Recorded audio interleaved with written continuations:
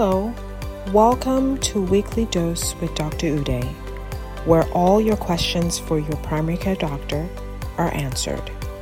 Our goal is to help our listeners make their wellness a priority and live out long, enjoyable, and fulfilling lives. All right, welcome everybody to this week's episode of Weekly Dose with Dr. Uday.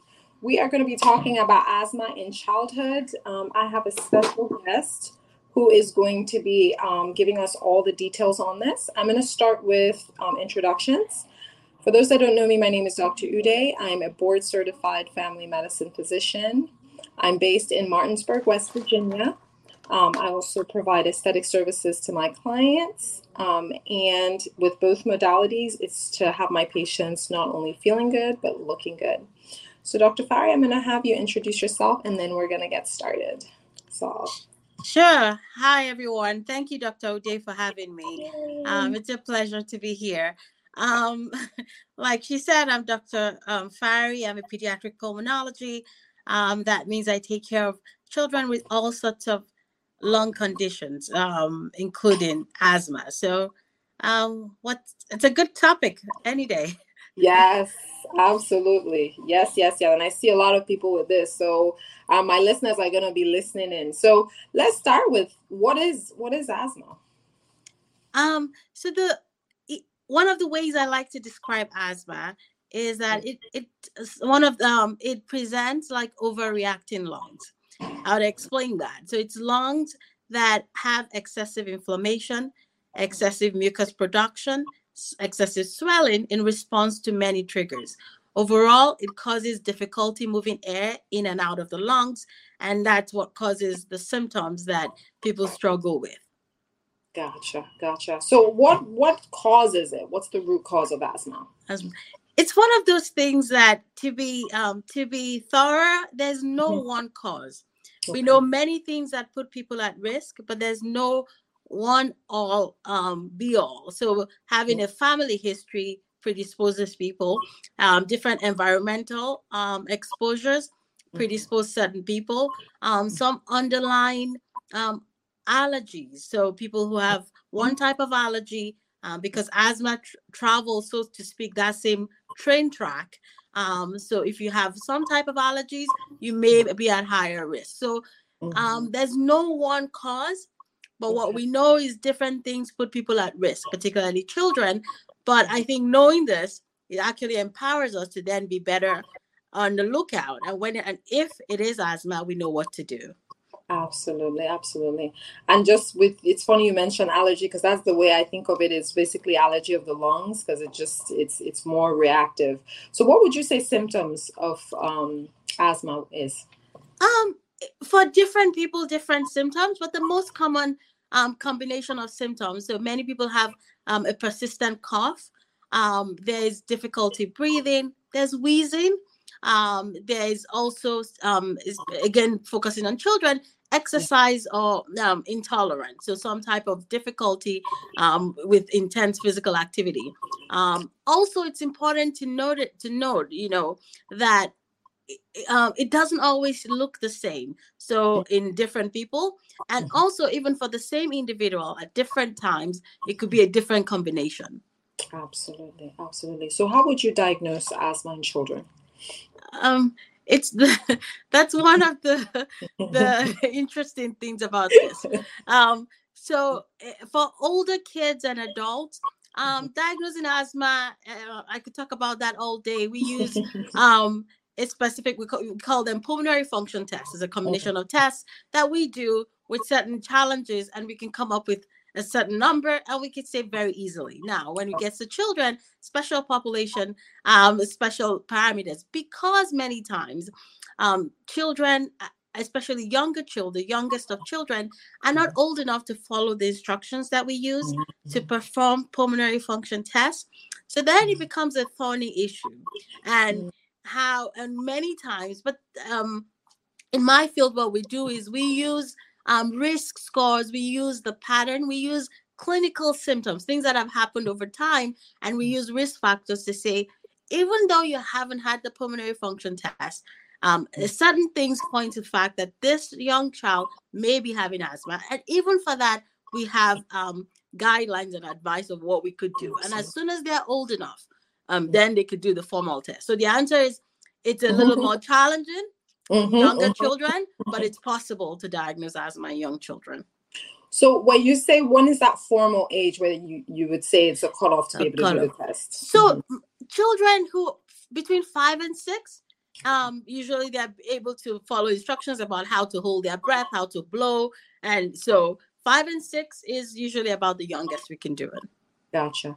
What would you say treatments are for asthma in kids? Asthma. So two things, maybe just to to point a few things. Inhaled medications are tend to be the center. Two big broad categories of inhaled medications. One are the steroids, and if you actually ask what the treatment of asthma is, it is that class of medication. They tend to be longer term. They tend to be preventative, right? We want to control the inflammation. They tend to be anti-inflammatory. And then the second group of medicines tend to be commoner, but those are the quick relief medications.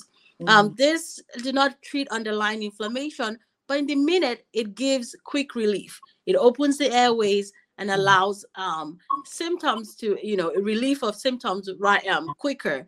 And so a combination, and again, knowing that you're talking to your doctor about this, that many times treatment will be a combination of these medicines together. Absolutely. So now, what tips would you give for parents listening with young children that possibly could have asthma? What would you say, or any actionable steps that they could take to help improve the symptoms of their children, that you suggest to parents, or anything like that? I think the first thing is, number one, if you have concerns, observations, bring it up to your doctor. I think it's important. I think that many times people want to explain away sudden symptoms, whether it's nighttime coughing without a cold, whether it's, several episodes of respiratory illnesses that have become emergencies. So bring it up to your doctor, going to different emergency rooms or urgent care here and there without bringing it back to your primary doctor. I think will make things harder, number one. Number two, is we want to examine. So we mentioned earlier that environmental exposures play significant, we call those things triggers. Sometimes there are triggers that we can remove. They are modifiable triggers. So there are sometimes indoor exposures. Let's mention it here that secondhand exposure is a no. It does more harm to everyone's lungs, but particularly children with asthma. So parents who smoke, it stays in their hair, their clothes, and interacting with kids is just increasing inflammation. There are many other things in the home. So pests, so mice, roaches, mold is a challenge. And so when people have those things going on in their house, remediation. So bringing it, if you own the home, planning and talking to someone to do a removal of mold the proper way. Also, and if you rent, bring it up to the landlord, because again, it's a public health issue. To stay in the home a little bit, cleaning. Let's talk about cleaning agents. So many of us like those fragrance cleaning products. Many people like to use bleach.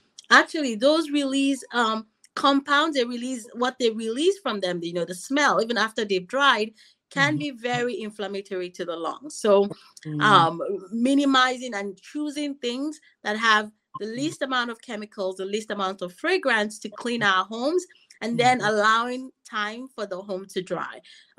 Keeping air filters. So there's many tips that, even with that the parents can do at home, using air filters, making sure we change them regularly, keeping wood fires away if we have asthma, using alternative forms if and when able. So the list goes on and on. I don't want to keep talking, but I'll just let me pause and then That's good. That's really, this is actually why we're doing this, is for the tips that we have.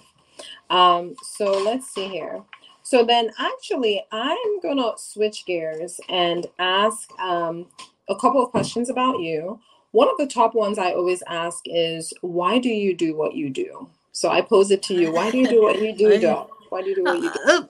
For many reasons. So I'll say that let me go back to, I knew I wanted to do medicine, and then pediatrics, quickly medical school.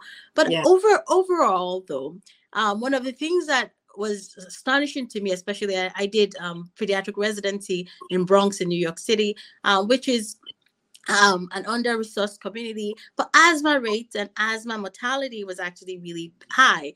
I have a public health background, so when I was time to choose a residency research project, it occurred to me that I really like health education. I believe that knowing about your health is like the cheapest and most effective way to maintain it before you lose it. And so I wanted something in that, and so I did a peer education where we educated residents about asthma education. And so the more I did that drew me to asthma, to caring. But so in sum total, I came to this work with multiple things. But I think I love my career because I get to, use clinical medicine to help. But most of what I do is helping, empowering people with health tips and encouraging them and knowing how to manage conditions they have and improve their health. So I think that's one of the ways I like to tell the story. I love talking about maintaining your health. I love talking about knowing what you can do, empowering patients to manage their own health, and especially chronic diseases, because an empowered patient will do better. Quality of life is related to that. So absolutely, that is beautiful. Well, your work is definitely well needed. So thank you for what you do. Thank you. Yeah, and then one more. This one is kind of, completely off topic, but it's a good one. So I usually say, with all the experiences that you've had and all the life that you've lived, if you got a chance to meet your 20-year-old self, what would you advise them? What would you tell them? And I always get that look like, really? And I'm like, really? So what would you say? I think, oh wow, there'll be so many emotions, but I think one of them is that you have value and you make a difference. I think that there's a lot of insecurity, there's a lot that comes over time from different things, and I think it's that knowing you have value 1 minute doing so. I did so. Maybe what I'll say is, Sade, you keep doing what you're doing. You're special. You're different for a purpose, for a reason. You'll add value. You make a difference to many lives, and so don't give up. So I think that's what I'll tell her. Absolutely, absolutely, I love it. So I always, there's somebody out there that could help. So that's why I always ask that. And we have come to the conclusion. So the other thing I always ask is, if anybody wanted to connect with you, learn more about you, how do they do that? Where do they go? Yeah, so I'm on Instagram. I'm new to all this, but I'm on Instagram. I'm Shade Fari on Instagram. I'm on Twitter as well, the same Shade.Fari on Twitter. And I'm on LinkedIn. It's my full name on LinkedIn. It's Fola Shade Fari on LinkedIn. That's so awesome. Thank you so much for doing this. We had some technical stuff going on, but we made it work. So this is so great. So thank you so much. So everybody, thank you so much for joining us. And on the flip side, if you're looking for a great family medicine physician, we are available to see you. Give us a call at Apple Valley Family Medicine, 304-350-1087. And also online, www.applevalleyfamilymed.com. You guys have an amazing week, and we will see you on the flip side. Bye. Bye. If you enjoy listening to this podcast, please take a moment to subscribe, share, and include a review. Don't forget, you're worth it, and your health is our priority. Tune in for another episode next week, and have a great rest of your week.